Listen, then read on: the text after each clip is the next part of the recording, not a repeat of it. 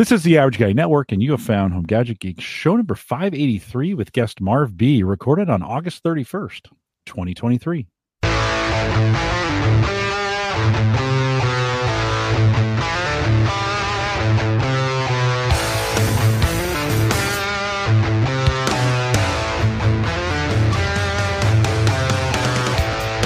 Here on Home Gadget Geeks, we cover all the favorite tech gadgets that find their way into your home. News, reviews, product updates, and conversation, all for the average tech guy. I'm your host, Jim Collison, broadcasting live from the AverageGuy.tv studios here in a beautiful Bellevue, Nebraska. Smoky. I'm kind of looking forward to the winter when we can put these fires out up north and out west. And my throat has been scratchy all summer. It's like, Marv, it's like we're smoking a pack of cigarettes every day. Are you getting the little haze and dust? Mm-hmm. You know, do you actually see it? Yeah.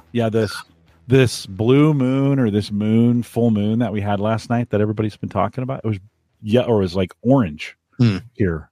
So it's so hazy and it just kind of gets to the back of your throat. I'll be excited for winter to get those fires put out for sure. And I'm sure those Canadians will be happy to have those put out. Are people walking around wearing masks? No, that's never going to happen in Nebraska. Not ever again. Nope, not ever again. That will never happen. Anyways, we'll get some better weather coming up. Spring or fall is on its way. We'll post the show with some world-class show notes and some links to some things that you're going to want to run out and buy. I'm telling you, Marv's got something that you're going to want to buy this weekend. I'll have a link to it out at theaverageguy.tv. Big thanks to Shane Dyer, who joined us 2 weeks ago from Green. Talked a little bit about that, and I always think of it as a 3D water printer for your lawn. It was kind of interesting what they got going on there. But Shane, thanks for coming on. Big thanks to our Patreon subscribers as well. If you're getting value from the podcast and you want to give back, easiest way to do that's on Patreon. Check it out, theaverageguy.tv/Patreon.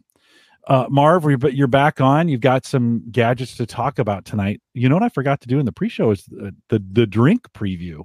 I brought mine. What do you got? Sam Adams, what? Well, yeah, I got to finish up the summer ale.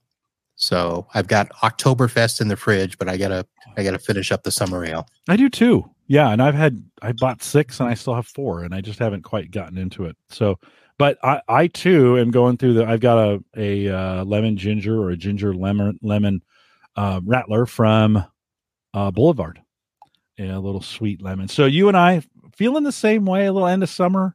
Yeah, kind of something to wet your whistle. And the kids drained the summer shandy that I had. I had some Leinenkugel's summer shandy that went out last weekend, and so we're out of those. Some Oktoberfest. I think I got some Heineken's left in there. I always got Guinness in there, but do you really want to drink? Are you a Guinness guy? Do you like Guinness at all? I did drink Guinness years ago. I went through this phase where I was drinking things like Guinness and Grolsch and the original Heineken, the thick hearty beers. Yeah. Brian in the chat says both of those sound refreshing, the ones we're drinking. There's something about a good dark hearty beer. We have a local place called Pint 9, and they have what's called an OSO, O-S-O, and it's a thick chocolatey coffee, delicious. And I went there with some friends. They're like, I can't drink it in the summer. And I'm like, I'll drink it any day. It's super good. It's super good. Yeah. Well, we forgot to do the beer pour in the pre-show. I just wanted to get to it, but Marv, thanks for coming on tonight. Okay, let's get right to it. I talked to it a little bit before we get started with my stuff. I want to say the sprinkler show. Yeah, I wish I'd have known about that last summer, because we spent about $1,000 to redo our traditional Rainbird sprinkler heads. Yeah. And we've got, I don't know, probably 25, 30 of them, both front and back. And then I spent like $700 on the wireless controller. Oh, yeah. Yeah. So for a few hundred more bucks, I could have got that thing. Yeah. And it would have been awesome. But could you have gotten away with one, or would you? Yeah, no. You were going to need. So I probably would need 3. Yeah. So base price about $2,000, and then $250 a head. So you're at $2,500. He was offering like a $500 discount for us. So you're still at about $2,000 for that. But it still would have been nice to have that. and one in front, two in back, because we've got our backyard. We've got a pool in the middle, and then we've got sections of grass by trees and bushes and the wife's garden. It's all that. Would you monkey with the app all the time trying to get the watering just perfect? Would that, once you got it set, would you leave it? That's my concern. Just because you could see yourself out there going, "Oh, I got 2 inches of the driveway. Let me move this thing. I know I got 2 drops on the driveway. Let's see if I can pull it in a little bit to make sure." Right. I am crazy that way. I just don't, yeah. But it would be nice because the wife's car, well, her left side gets water. My right side gets water. We water half the street. Yeah. It's so frustrating. All those things he said is right. If you haven't listened to it, go back and listen to 582 and with Shane Dyer. He's right on all those. You get all those heads on the outside of the lawn, right, on the perimeter, and then they never actually water the lawn. They're watering your sidewalk or shooting out in the street or whatever, and you're always monkeying with the heads. In your area, like the winter is really hard on the sprinkler systems here in the Midwest. Like everybody breaks 2 or 3 heads in the winter out here because of the snow and snow blowers and some of those kinds of things. Is that any different in Florida? Do the sprinkler heads last any longer down there? No, they don't. But it's different because, you know, our water table is so low, our lawns are so rough that, you know, sprinkler heads just get hit by mowers and stuff all the time, and it's just the ground is not great for those types of systems, and they get broken all the time. Yeah. I almost pulled the trigger right after the show. I looked at it and I thought, I just need one. I could DIY it. And I thought about digging the trench, and I was like, I'm not at this time. I go back and forth on this desire, because then I'm just like, I'm just going to use more water. I told my daughter I would use less water, you know, kind of thing. So the question I had for him was, could you retrofit an existing system with maybe one to start it? And would it still work with your existing system, you know, and kind of bring them in stages? Because that's the whole problem is, do you have to rip it all out? Right. Yeah. Well, I guess it would depend on the size of the line, where the lines are running, you know, some of those. It would be perfect. My front hose bib, that's what they call it, whatever, the faucet out front, is in desperate need of replacing. And I need to put one of those new frost, you know, where the valve is all the way in the back, so it doesn't freeze and it self drains and some of those kinds of things. I have no idea what you're talking about. Well, you don't live where it snows, obviously. So it's an old, I mean, I bet it's probably maybe original to the house. It leaks a little bit. I need to get a new one, except to get to it, got to tear through some ceiling tiles in the basement. Right. So it's kind of a thing. If I'm going to do it, I'm going to have to do it all at once type deal and replace some things and do some stuff. And I need to do it. And that'd be the perfect time then to have the plumber do the work to put this thing in, and it would be right out front. I would have to tunnel underneath some, I'd have to move a bunch of rock and tunnel underneath some, a sidewalk to get it out to that spot where they want it. So it was 1,000 degrees when we were talking about it. And I was just like, I was thinking about digging. So I don't know. I'll still have to, it would be nice up front, because that's what everybody sees. And I have the best lawn in the neighborhood, and my neighbors all, you know, snicker and shout obscenities at me and stuff like that, you know, show off. And they'll just get louder and more obscene when they see that. Oh, they'll lose their minds. Are you kidding? They'll lose their minds. If you want to check it out, Irrigreen, IRRIGREEN. He did mention he'd give you there was some discount associated with it. I thought it was $400 or $500 when he said it.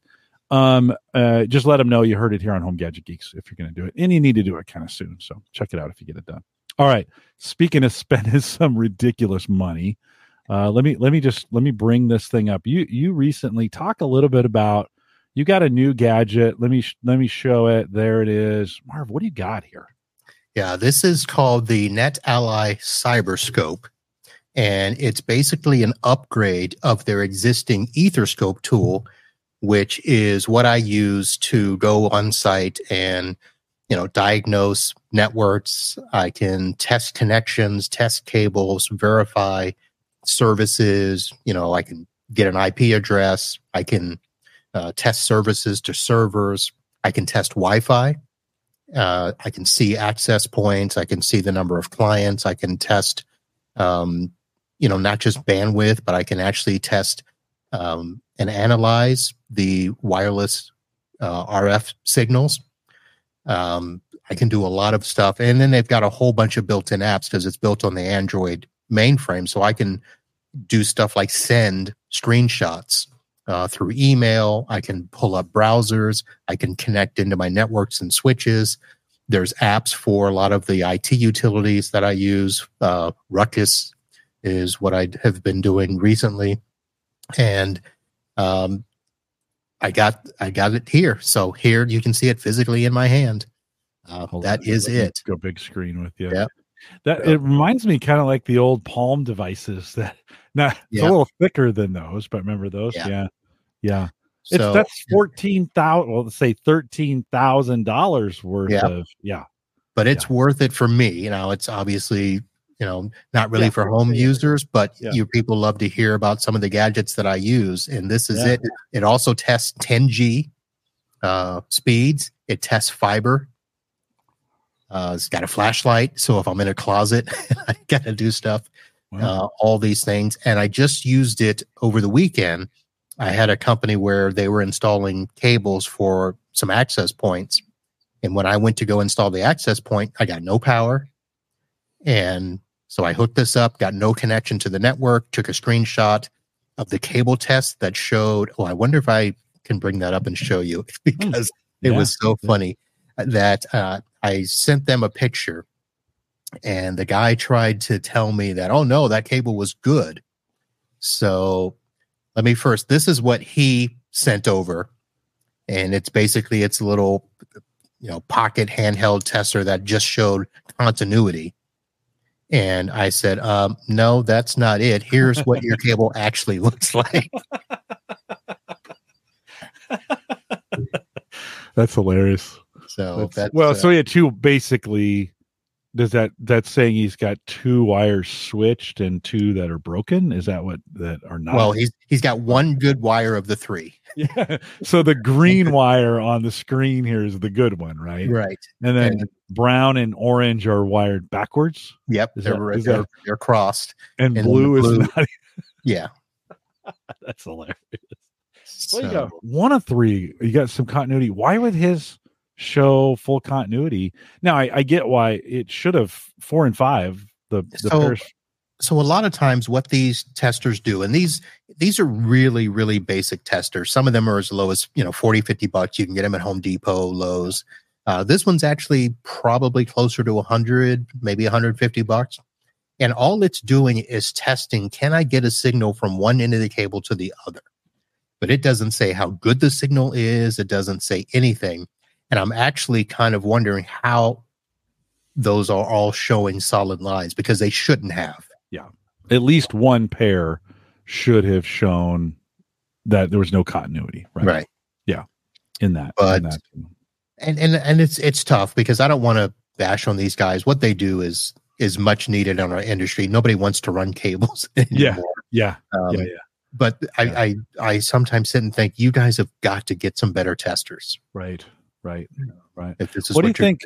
So for you being able to run that test right there in the moment and say, hey, this is what it's showing. What does that save you? I mean, from a productivity standpoint, what do you think that saves you? Well, here's what it did. So the whole reason I got into these testers was years and years ago, I got into this back and forth battle with a cable person that said, no, our stuff is good.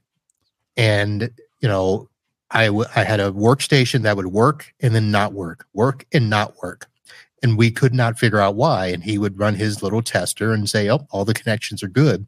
So at that time, I went out and spent $1,100 that I didn't have because I was just new in the business. And I found a tester that, it showed the connections, but it also verified the speed and continuity and some like BERT test. It did a whole bunch of stuff where it says, not only does it show connection, but it shows that you've got a quality connection that will run at the speed that it's supposed to. And that's what I need. I need to be able to verify that not only is it showing connection, but will it, for instance, power over Ethernet? Right. This will verify that I'm getting true power and what the wattage is over that wire. So if I need to have something, at 20 watts, I can prove that cable was supported. Yeah. It saves me a ton in back and forth with somebody. Yeah, that's what I would think. Yeah. And that's really the biggest key. Now, sometimes I'll show up, like I've got a person that I use where I'll show up towards the end of their installation, and I don't even let them do their testing anymore. And they're fine. They're like, Marv's here, let him go and test all the connections and stuff. Yeah, right on. Right on. That time in testing saves me from having to call them back out later. Well, it saves them too. Like they don't have to go. I mean, you're going to be like, hey, this isn't working. And then get right to it. Right. Yep. And they don't have to invest in a testing device, although they probably should. Right. But you're there.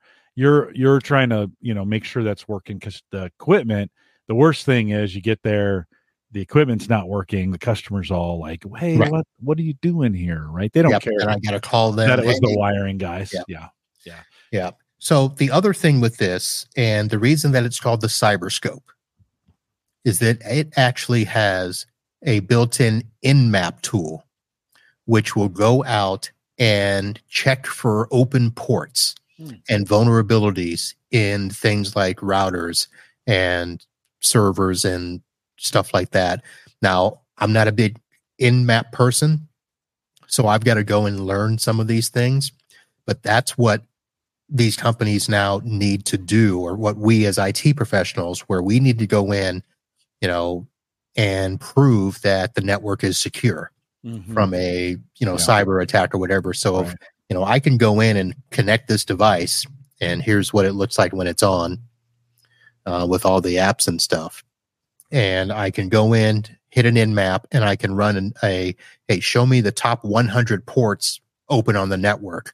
And it'll go and scan for the top 100 ports. It does a HTTP password auditing. It'll do a broadcast DHCP discover. So if we've got people that they're getting an IP address, but for some reason they're not on the network, we can go out and see, well, are there, all of a sudden, did somebody bring in a Wi-Fi router that's acting as a DHCP server and hijacking the network? Yeah. So all those types of things I'll be able to do. Would that be for you? Is that kind of an additional service that you add on to what you're doing with customers? Is that kind of the way that works? So for my regular customers that are under what we call a managed service agreement, no, it's just part of what we do. What it has done is it has allowed for me to provide a network auditing service to other technicians where they have issues and they need stuff done and tested on their network. And they're like, Marv, can you come in and do this? And I'll be like, yeah, for $500 or $1,000, depending on the size of the network, I can just show up with this, plug it in, and audit their network. Do they need to give you some network? I'm assuming to get on their network, you've got to get some authorization or something to get on it, right? Not necessarily. So I can get on and see every physical device on there. If they want me to test things like their Wi-Fi, then yes, I'll need a password to get on there, and it'll test their Wi-Fi connection and all of that. If they want to test services to a particular server for, like, say, a SQL server, I don't need a password to test the physical connections, but if I need to test services, I may need a password for, SNMP if they've locked down SNMP. And NetAlly has some, they've got some cheaper versions that are less expensive, that you could probably less functionality, less things you can do with them. Right? Yeah, they've got, this is a smaller version here. It's called the Link Runner. And this is probably what I would recommend for most technicians if you're just getting started. It again does the network and cable testing. So if you just need to go and test connectivity to a network, it'll do all that. It has a lot of the same features where it'll try to grab an IP address, It does have a place where you can add a Wi-Fi connector and test Wi-Fi and do your basic stuff there. Yeah. What's the retail on that one? So that one's about $1,500, and then they do have one that's like $299. It's called the Ether Scope. No, I'm sorry, the Link Sprinter. It's I've got a bunch. Yeah, one of those. It's like a little. Yeah. It's the size of your hand, really small, and it just tests really quick connectivity and stuff. Yeah, and I actually downloaded some software. I forget the name of it now for my Surface that I could do Wi-Fi testing around the house. So it was one of those things, kind of connect to it, and I can say, oh, it's strong here, not strong there, some of those kinds of things. That's kind of nice. That's kind of nice sometimes. Yeah, and it's, I mean, I know it's overkill for a lot of people that would watch this show, but for IT folk, if you want to go out and have some authority behind what you're doing, people really can't argue with those types of tools. Yeah. Yeah. Well, and it's not over. I mean, the more you use that, the more uses you find, the better you get at it. Then you can offer that as a service. Absolutely. Or add on at either an add-on or an additional service to retain that customer. Right. Oh yeah, because it'll do one of the other things it does. It'll do complete discovery. So once you've let it run for a while on the network, you can upload that to the cloud. NetAlly has a free service where you can log in and you can show an analysis of all the devices. You can do sorting of certain devices. You can run reports. It's nice. So yeah, there's a lot of add-on features. Wi-Fi surveys for a company where, hey, we need to know how many access points. You can go in there, upload a PDF of their floor plan, and literally walk around the space and map out how many access points they need. That's a couple $1,000 that companies are charging to do that. Yeah. Well, and maybe some average guy usage in the sense that we like when I first started putting Ring devices around the house, I was getting really bad connectivity. And what we noticed, I used that Wi-Fi analyzer because it picks up all the Wi-Fi units, and I had two D-Link cameras that were Wi-Fi that were causing noise on the network, lots of noise, so much so that it was affecting the Ring cams. You turn those D-Link cameras off, everything worked on the Ring side. Turn them back on, they'd go down again.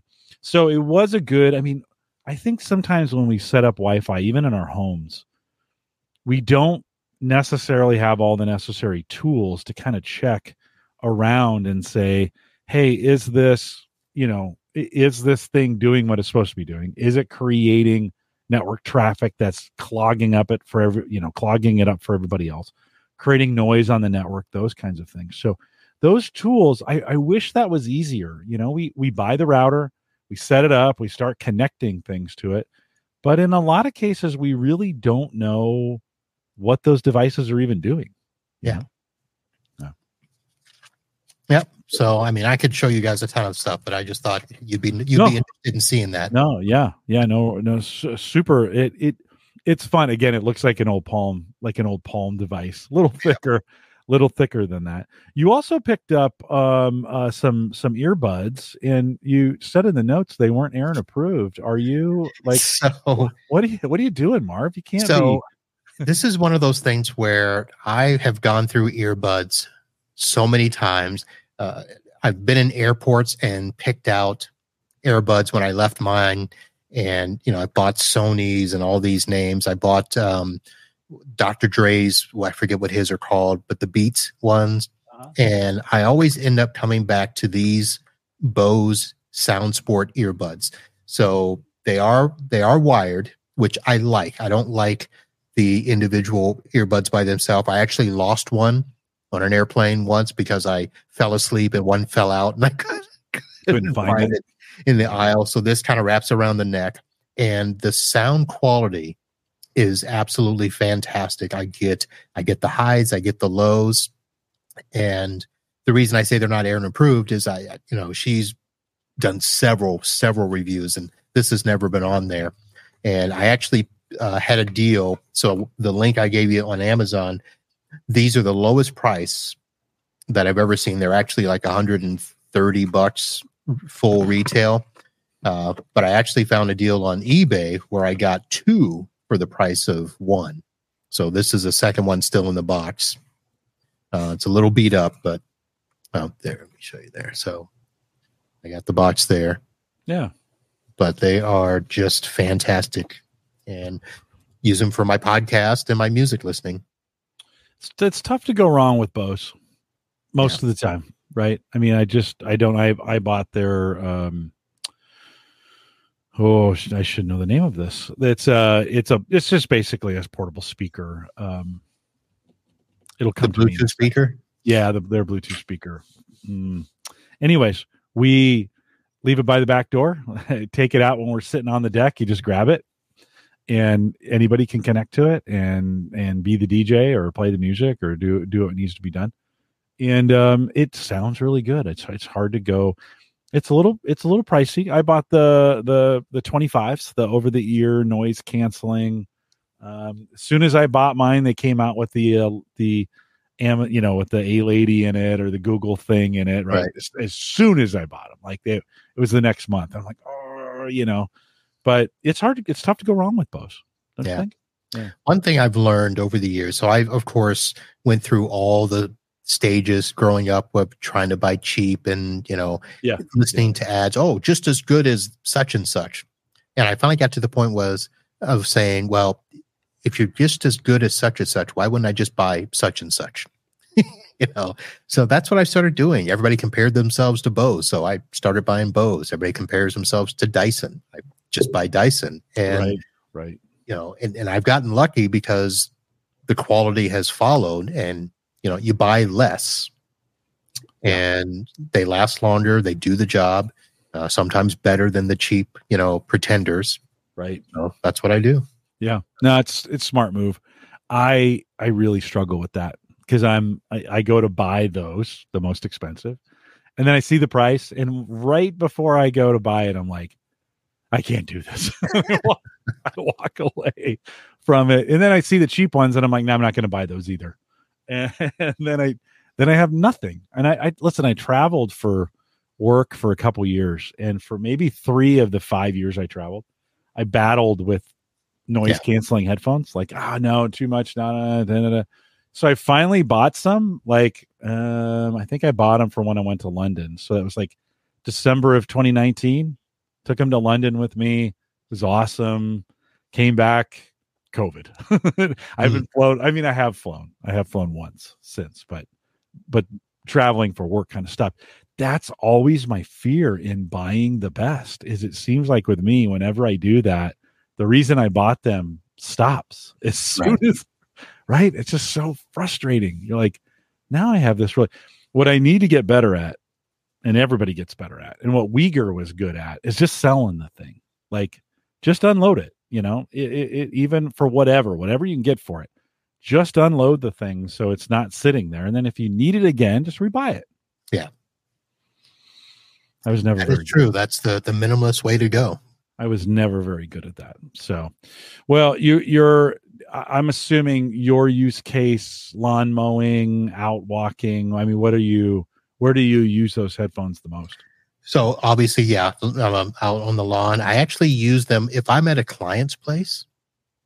I'll actually wear them there, and it's just kind of a deterrent for people to bother me while I'm working. True. I do that. I wear them in stores, so I don't have to deal with that.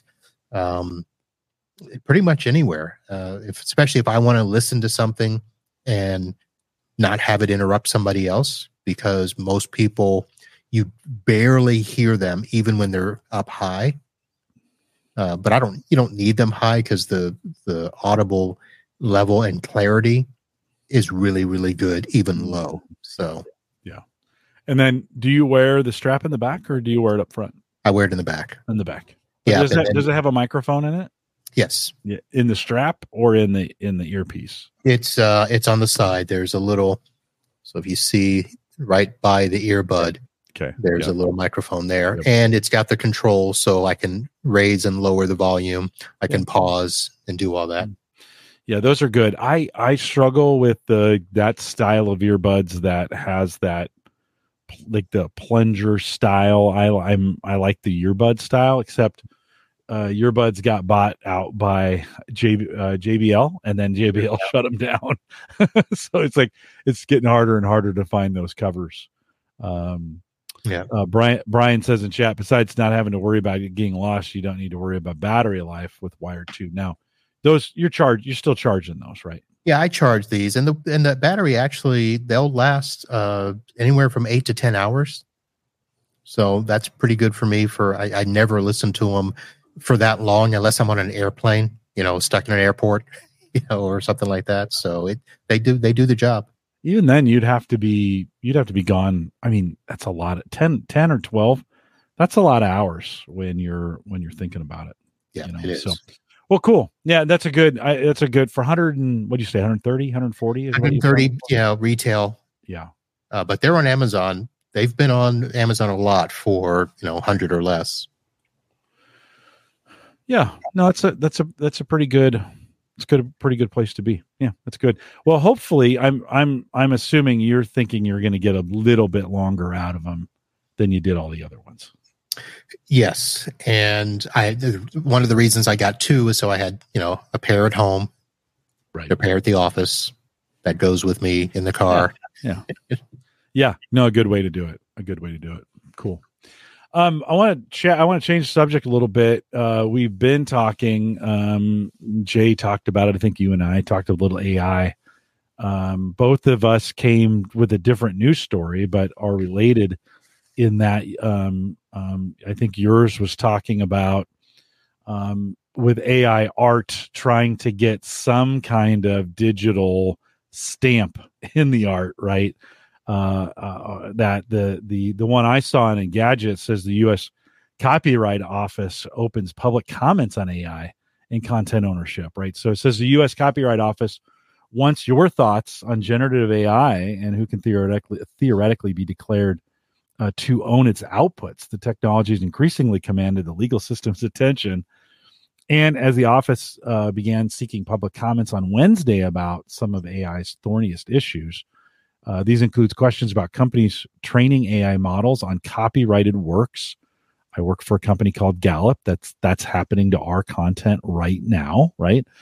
So that's happening. And I can't comment any more than that.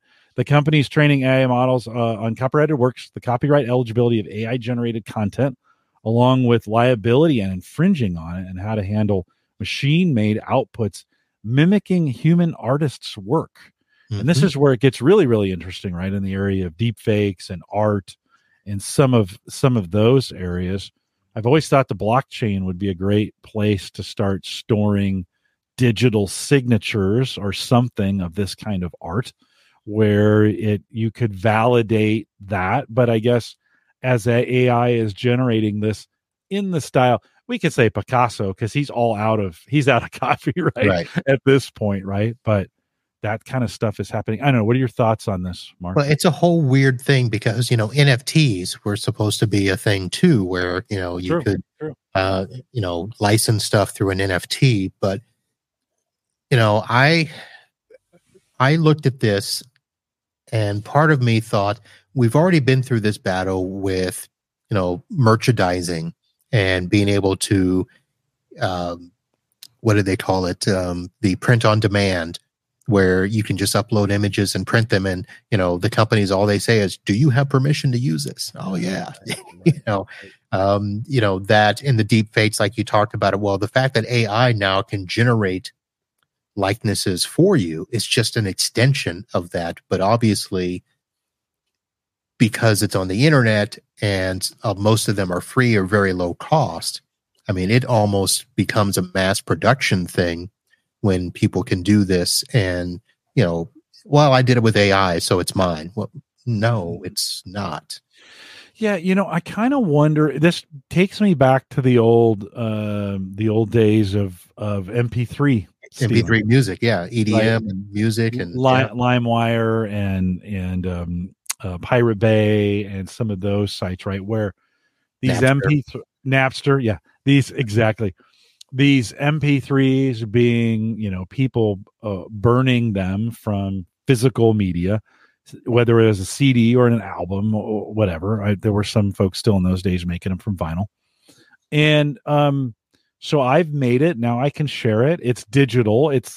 And that like for a time, what was it? What do you think about it? 6-7 years? MP3s just ran rampant on the internet, right? You could get them anywhere. And then they started cracking down. Yeah. And it seemed like, does it feel like to you, this is what it feels like to me, that we're in that we're like in year 2 of maybe 7, where it's the wild, wild west and anything goes. It's going to be that way. I think they're going to have to come up with a governing body. The music industry had the RIA that could go after and do that. We already, YouTube and any social media stuff, if you throw music up, there are organizations that literally scour the internet for every video that gets uploaded to see if there's music behind it. Mm-hmm. So it's going to have to be something like that, where you're going to have image scrubbers, when people are posting, that they're going to check that image and be like, that looks like you may have misused it. We thought that may be impossible with music, and then the technology proved otherwise, and It got good, and then it got really good, and now it's scary good. Like, it's too good, because I've actually had to stop putting music in because sometimes it sounds like something else, and so I'm like, you know what? I'm not even going to bother with it. Yeah. I've quit altogether doing it. I remember I was out at a public event and I was streaming, and there was music like in the next county, and it picked it up type deal. And it got demonetized, or they blanked the whole thing out, whatever. It was it was a while ago. I mean, this was in the early days of it, but I'm wondering. The article continues. It says the issue the office hopes to address is the required degree of human authorship to register a copyright on otherwise AI-driven content. We also have to think through not just, what if I create it is everything created from AI in some kind of violation? Or are there some AI works that are actually copyrightable themselves? I mean, this isn't going to be a complicated, because you could create works with AI that are original. Well, here's the thing. So when you don't do a ton of podcast art and covers and stuff, I do. I'll go out and grab, my guest pictures with their logo, and I'll go into Canva and do stuff. And now Canva is in one of those situations where they use, pictures from Pixabay, and I forget what the other one is. There's 2 Pexels that they use, which are just galleries of images. Now you can pay to use images, or you can use free images, but it's going to be the same thing as that, where people go into Canva to create art and pictures and mugs and T-shirts, and somebody somewhere someday is going to be like, "Hey, that wasn't designed for you to use it there." This article goes on to say, the one I'm quoting from Engadget, am I violating, because I'm reading their article? I don't know. The question, they say, the critical question appears to be whether the work, in quotes, is basically one of human authorship, with the computer merely being an assisting instrument, or whether the traditional elements of authorship in the work, literary, artistic, or musical expression, or elements of selection, arrangement, etc., were actually conceived and executed not by man but by machine. This is going to be, the legal side of this is going to be super interesting, because it completely. Now, an artist, let's take Picasso, because he's long gone and his stuff is all in, what did he do you ever think his stuff was 100% original, or did he see something, or maybe another artist's rendition that inspired? I like that word, inspired, because the AI may be inspired by the style of something and create something completely unique, right? Yep.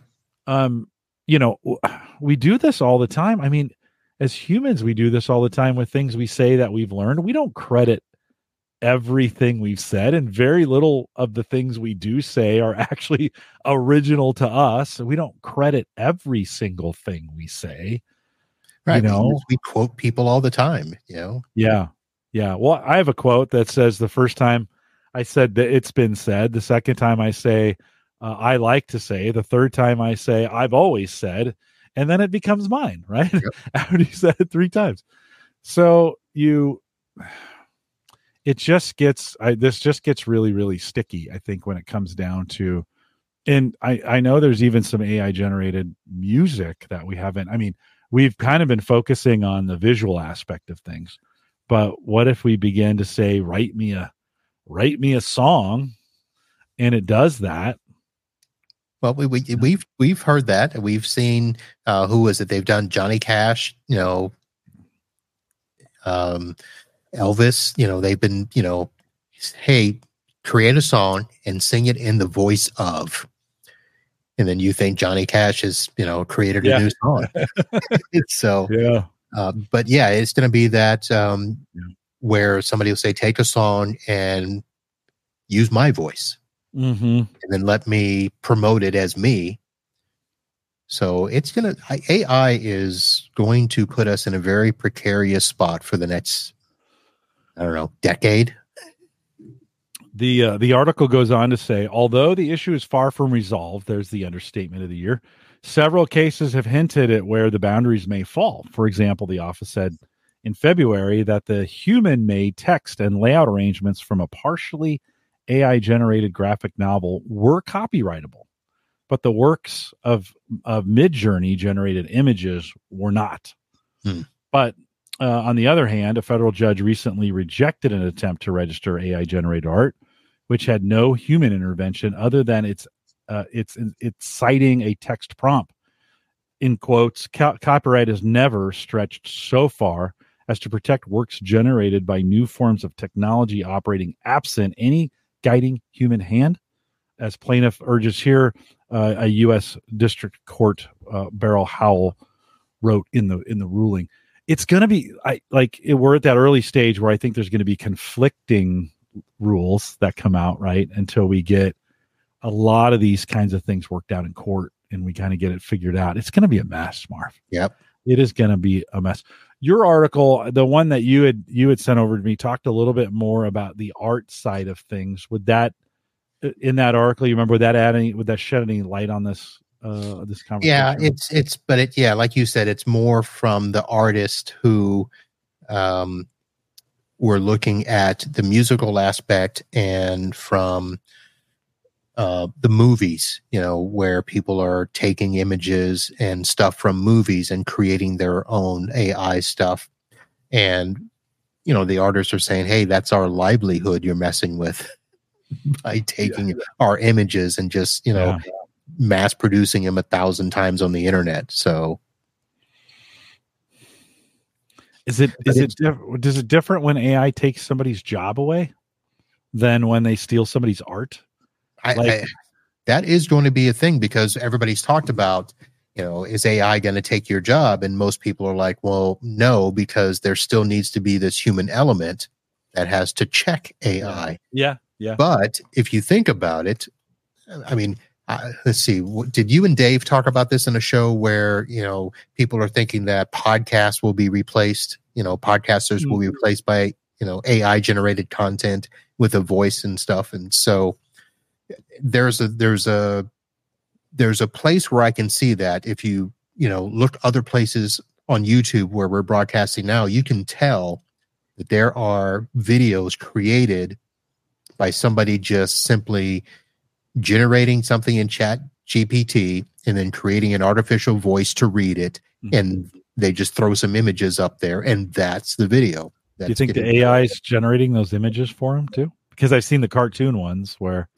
I think the really good ones, no, because I know that there are companies that, they've got licenses to libraries of images and videos, and they have people that are stitching those together like they would a regular video. But I do believe that, they may be going out.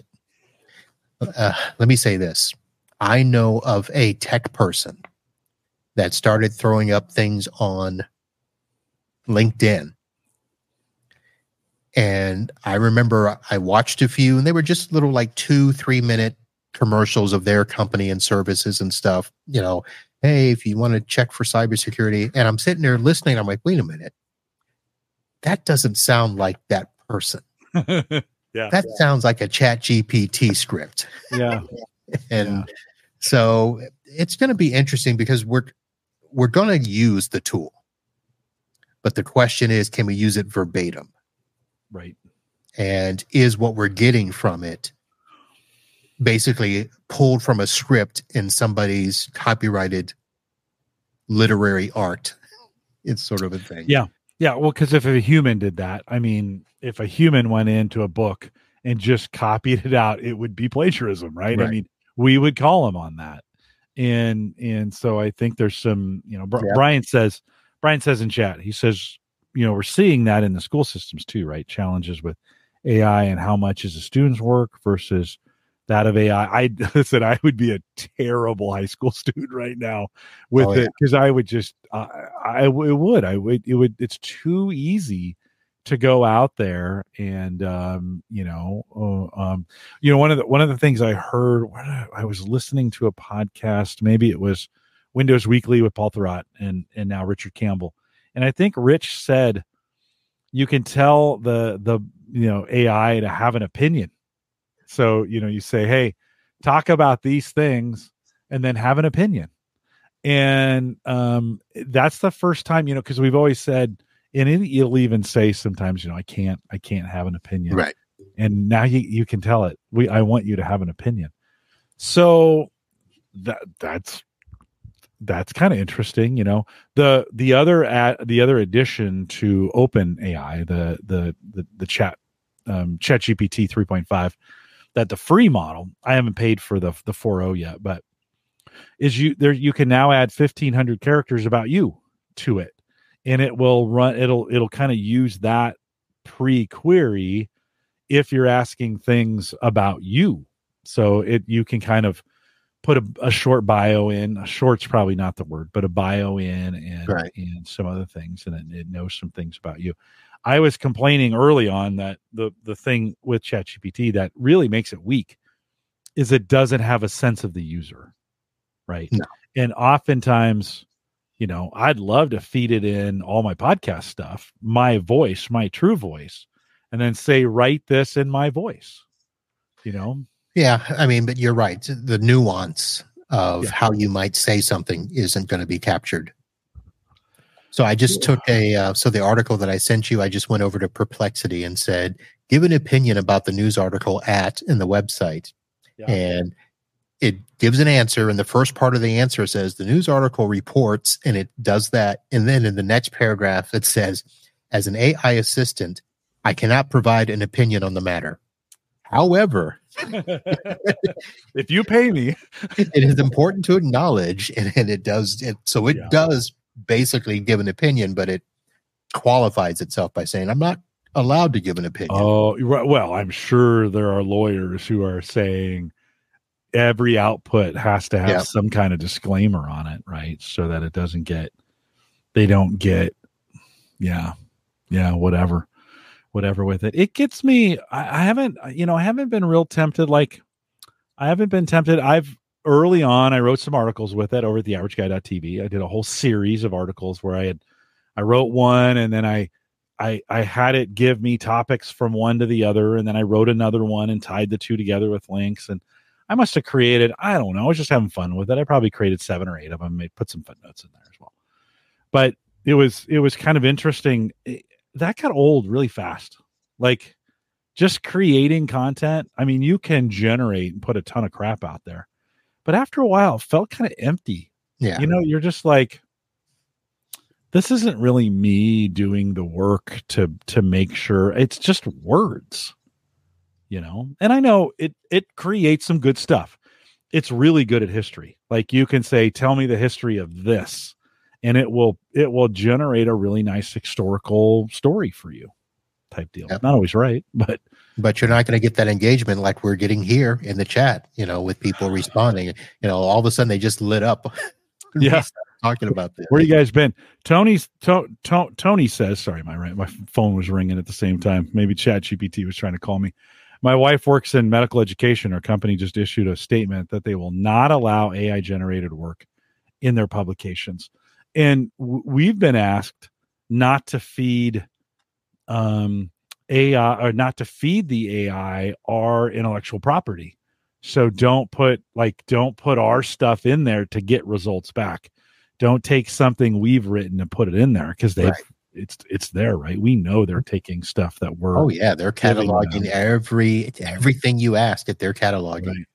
Yeah, and we just put a hold on the free version of Grammarly because of the same thing, right? Those I guess in the user terms, if you're using Grammarly and you're writing things with it, it's capturing that. And you lose control of that content if you're using the free version of Grammarly. Man, everybody's watching us. Yeah, they are. Well, and that's what you give up for the convenience. We've always talked about this, right? You're getting a benefit and you're giving up something to get that benefit. That's right. If you're not paying for the product, you are the product. Exactly. Yeah. Yeah. Well, it's leading. I think it's really, really leading to some interesting conversations. I think I'd like to get to this point where we stop thinking about ChatGPT as just a word calculator, right? In other words, just a content creator. I guess I get a little burned out with this podcasting, blogging, art, images conversation about, just generating pure content to get rankings on Google or to sell images on a t-shirt, right? Some of those things. Yes. Okay. All those are cool. But I wish we would spend more time thinking, how can we be creative with this tool in a way that really helps people, right? That can really do some things that humans can't, and make it a good tool for some of those kinds of things instead of, and like anything, you can't get one without the other, right? You're going to get it that way. But it seems like there's some areas in this where, I would want it. I would think about like if we think about network monitoring, right? And it would be great if it would do a lot of that monitoring for me and then let me know when it starts to see, hey, it looks like, this is a weird anomaly. I'm seeing these kinds of things, and not just spit out a report, but actually give me something intelligent in it. Not just I can tell you there are companies working on that where they are trying to get AI to do, predictive repairs. Right. Rather than report to you, just go ahead and fix it. Yeah. So, or report it to me for a while, and after a while, it just starts doing right. Maybe I should just fix this now because I know how. The human did it that way several times. Well, I think the right now they're talking about it to where let it report to the human, and then the human can create the automatic scripting to fix it, or that sort of thing, and then allow AI to fix this, but not that. So there are companies doing that. It's in the works. Yeah. Yeah. Well, it'll be interesting to see where we go with this. It's going to have a little bit, I think we're going to have a bunch of up and downs. And I think the MP3, going back to what we said earlier, I think if you studied what went on with MP3s, I think that's the roadmap for where we're going with AI. Right. Yep. In this space and what it does and where it goes. It's going to get harder and harder to tell, unless a government, someone steps in and says every piece of AI generated content has to have a fingerprint that this was generated by AI, right? Imagine, you think about that, a watermark that you can't see. It's buried in the code. You can't take it out. It's this text was created by AI. Well, it'll be interesting because, most of AI right now is just a glorified Google search. Yeah. to the rest of the internet. So what they probably will end up doing, at least this is part of my thought process, is that every website is going to have that embedded fingerprint. So right now, AI will report what sources it used. Yep. Well, it'll be a way to where it may not be able to collate or curate those sources unless it goes through a process. Yeah. Which would be interesting because you could see websites closing themselves off to, we can't allow AI to crawl this website. Yeah.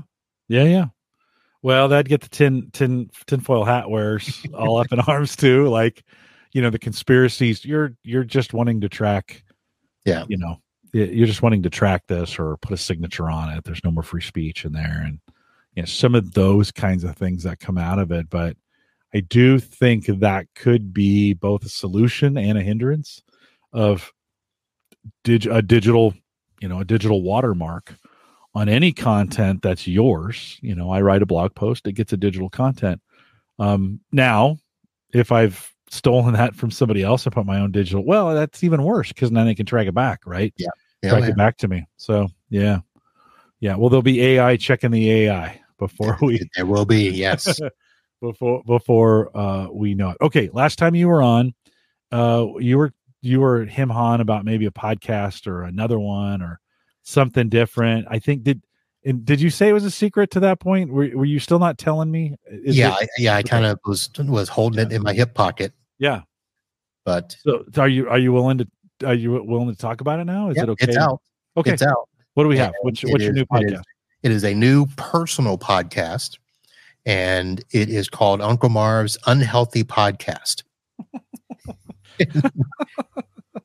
And you can, is it really? Here, I'll put the link in the chat. Yeah, it's actually at unhealthypodcast.com, and I'm still tinkering with the formula, but I've been going back and forth for about a year, maybe 18 months on trying to do something where I did a podcast that would talk about my personal journey with some of the things that I was not necessarily struggling with, but things that, I wanted to talk about and I didn't have, the open communication with the wife to talk about, hey, I need to lose a few pounds. And she's like, yeah, okay.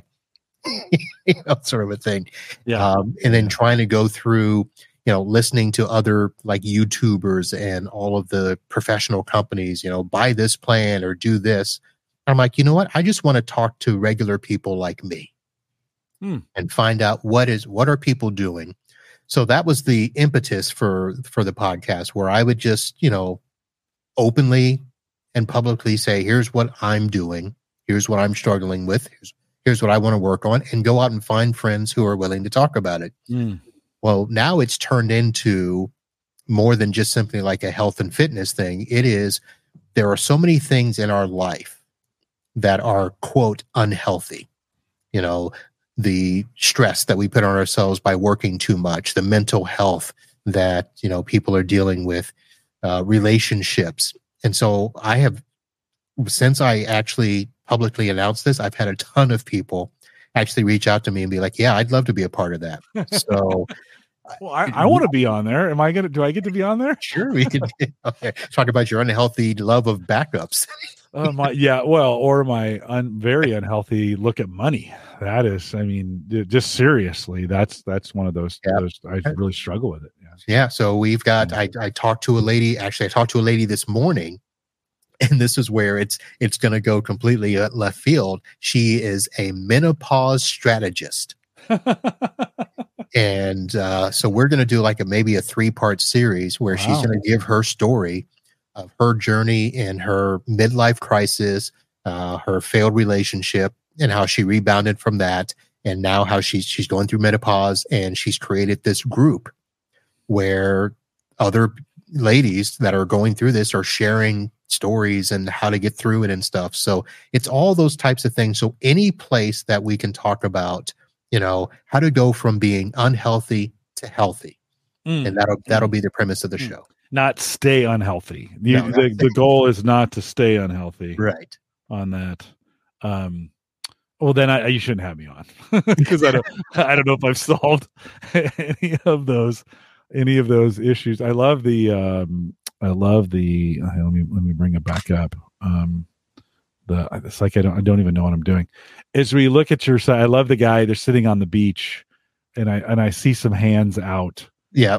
In meditation, and then it looks like the other person's looking at their phone. So I don't know if that's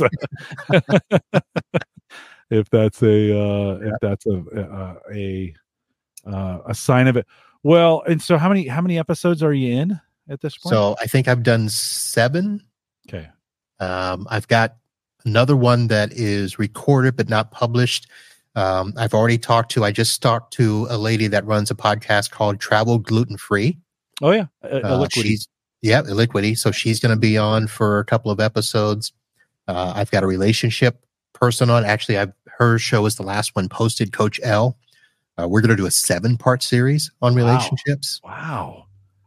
So, well, my sister-in-law is going to come on. She's a recently certified Ayurveda specialist. What is that? Sorry, what is that? Ayurveda? Let me see if I can get this straight. It's basically a new type of looking at health from a holistic, mental and physical mindset. So I didn't do it justice, but no, I think so. It's like Jim's "Let's Be Reasonable" podcast. That's what my podcast should be. My next one should be "Let's Be Reasonable." In other words, find an area that works. Mm-hmm. It doesn't have to be the world's best. Sometimes we go down these trails with these kinds of topics, and then pretty soon you're going to the nth degree. Like you get people on there and it's like, oh no carbs. And then the next person's like, it's only carbs. And then, right. I mean, it can get a little. And then part of why I was going through this struggle was as I was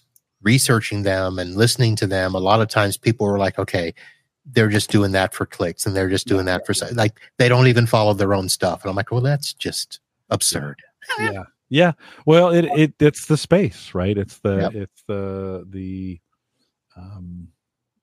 they're going to get sacked. The Huskers are playing. I've been distracted. I was going to say I realized I just remembered your team is playing tonight. The Huskers are playing Minnesota right now, and they're up 7-3. It's a super boring game. It's third quarter, 7-3. Yeah, but that's a game. So you're what was it? +7? Yeah, was the line at the start. Yep. So yep. And they just had a big sack. So, but it's looking good. We'll see how it goes. It's every time I think this is Jim trying to be reasonable, I think, oh yeah, I can leave it on and I'll just look at it and it won't distract me. It's a total lie. If you notice, I've let it go. I mean, and nobody said anything in the chat. I mean, Uyghur used to do this to me all the time. Uyghur would be, if you go back and watch the older podcasts, he'll be like this. When I'm talking, he'll just look up, and I was like, the best thing that I have seen. Have you watched the Peyton and Eli Monday Night Football? Oh yeah. Watching Peyton Manning. I know. Try to talk and look at the screen, and he gets so distracted. It's hard. It's hard. It is. Yeah. It's one of those things where you kind of go, you can't. We think we can multitask, and we really can't. Now the Huskers have been so bad for the last 8 or 9, 10 years. I've just quit watching their football games. But we have a new coach. It's a new era. Yeah. But your last coach was supposed to be the savior, Scott Frost. He was. Yeah, Scott Frost was supposed to be. He he had that miracle season down there in your neck of the woods, or at least in Florida at UCF. And they came with high hopes, but didn't really work out. The Golden Boy got run out of town. Well, that's going to be our goal this year is to, we finally think we have a coach and a team that put us back on that. Florida State, by the way. Okay. Yeah.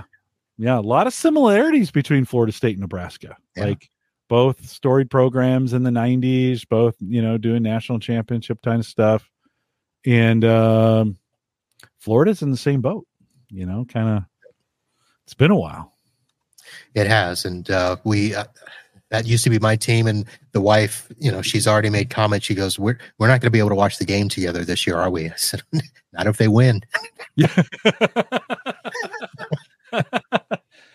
Marv, on your new podcast, what's success for you on this thing? Like how are you measuring success? I think for now, I'm not going to measure it. Okay. My goal is to see if I can have the show go for a year. And at that point, I'll look and see, have I grown? I think the bottom line is, I know that there is when you talk about measuring podcasts in terms of downloads, I want to get to, I think if I can average 100 downloads per episode, or let me rephrase that. I use Simplecast as my host, and they actually have a figure where they count unique listeners per week. So it doesn't matter what the download numbers are. I want to get 100 unique listeners per week. Okay. And get an engagement to where people are like, hey, can we call in and ask questions? Yeah. And I want to get that. So once I get to that point, then we'll see. Okay. I think it's a good thing to go into, even if you're just doing it for fun. It's a good thing to say, hey, what am I trying to get out of this thing? Because if you go in, you can only do things so long before, for free, or is like for fun. Right. Even for fun wears out after a while. Right. So the first reason I did it was I needed to find a way to make myself accountable. Yeah. Without committing to like a person or a company, Yeah. And I said, I'm going to lose 10 pounds by this date. Well, I'm almost there. So I basically have 2 pounds to go. Good. In a week and a half. So that's good. So I'm going to try to figure out another goal, because I want to keep this tied to a personal journey, as well as bringing on other people and talking about their journeys. Are you finding those interviews to be interesting to you? Yes. It's odd. I mean, like, talking to the people, even in the pre-chat, because I do a pre-chat with all of them before they come on. And hearing the excitement in their voice was, like, oh, we can talk about that? I'm like, sure.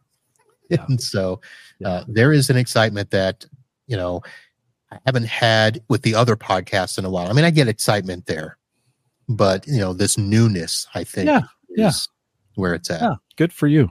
Give it a listen. If you can take on how episodes an hour, how long are you? No, they're more in the 30 to 45 minute range. Okay. So a half of this, check it out. Unhealthypodcast.com. I love that name. It's a good name. It sticks. Everybody has said, why don't you give it a more positive name? And I'm like, because then you don't want to click it. No, right. Exactly. Yeah. And I'm kind of in that coaching space where I get to interview all these coaches, and it's just a ton of fun. I've done 3 this week, and it's just a ton of fun to be in that space, because those people, they're genuinely excited. And I am too. I mean, I love the subject, and they're genuinely excited about what they have to say. And it's kind of fun that infectious optimism kind of hopefully starts rubbing off on you. Yep. So good. Well, Marv, thanks for coming out tonight. Always great to have you on the podcast, and good luck. We'll see I don't let you get too far away. You're a good interview for Home Gadget Geeks. So thanks for coming on tonight. Well, thanks for asking me, and I'm glad I found some topics that your listeners like. Well, we'll see about that. I like them, but we'll see if they like them. What's your email address if they didn't like them? No, just kidding. Just info@unclemarv.com. Send all your complaints there. If you want to join us, can you hang for 1 second? Sure. Marv? Can you hang out? Okay. If you want to join us in the Discord group, if you got some conversations you want to have, it's just a good group of folks out there. theaverageguy.tv/Discord. Leave us a message at homegadgetgeeks.com. There's a little blue button over there, and you can leave a 30-second message, and we'll put you on the show. Kyle's done that before. You could too. Just put it on. Just give me a call. Love to hear it. Just send me an email after you've done that, jim@theaverageguy.tv, so I make sure and I go out and check that. Don't forget, theaverageguy.tv, both web and media hosting, powered by Maple Grove Partners. Get secure, reliable, high-speed hosting from people that you know and you trust. Of course, that's Christian. Check it out. Plans still starting at $10.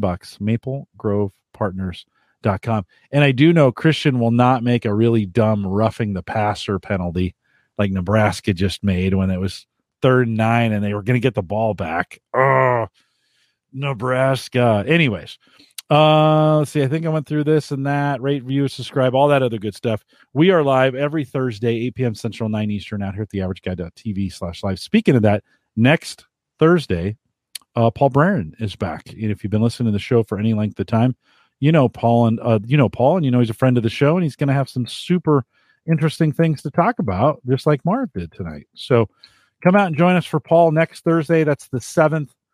Christian's coming back. I have another guest, Lucas Haderman from Smart Rent, and he talks about technologies that you need if you're going to have rental properties, like how to use all these home gadgets as a renter to help in that process, not spying on your renties. We'll get more from him when he gets on here as well. Bob and Ryan are coming back. And then Dave McCabe's going to join me on the 12th. Dave will be back. So we got some guests lined up. You could be here too. For those listening live, thanks for coming out, Brian. Always appreciate your comments at the end of the show. And with that, we'll say goodbye.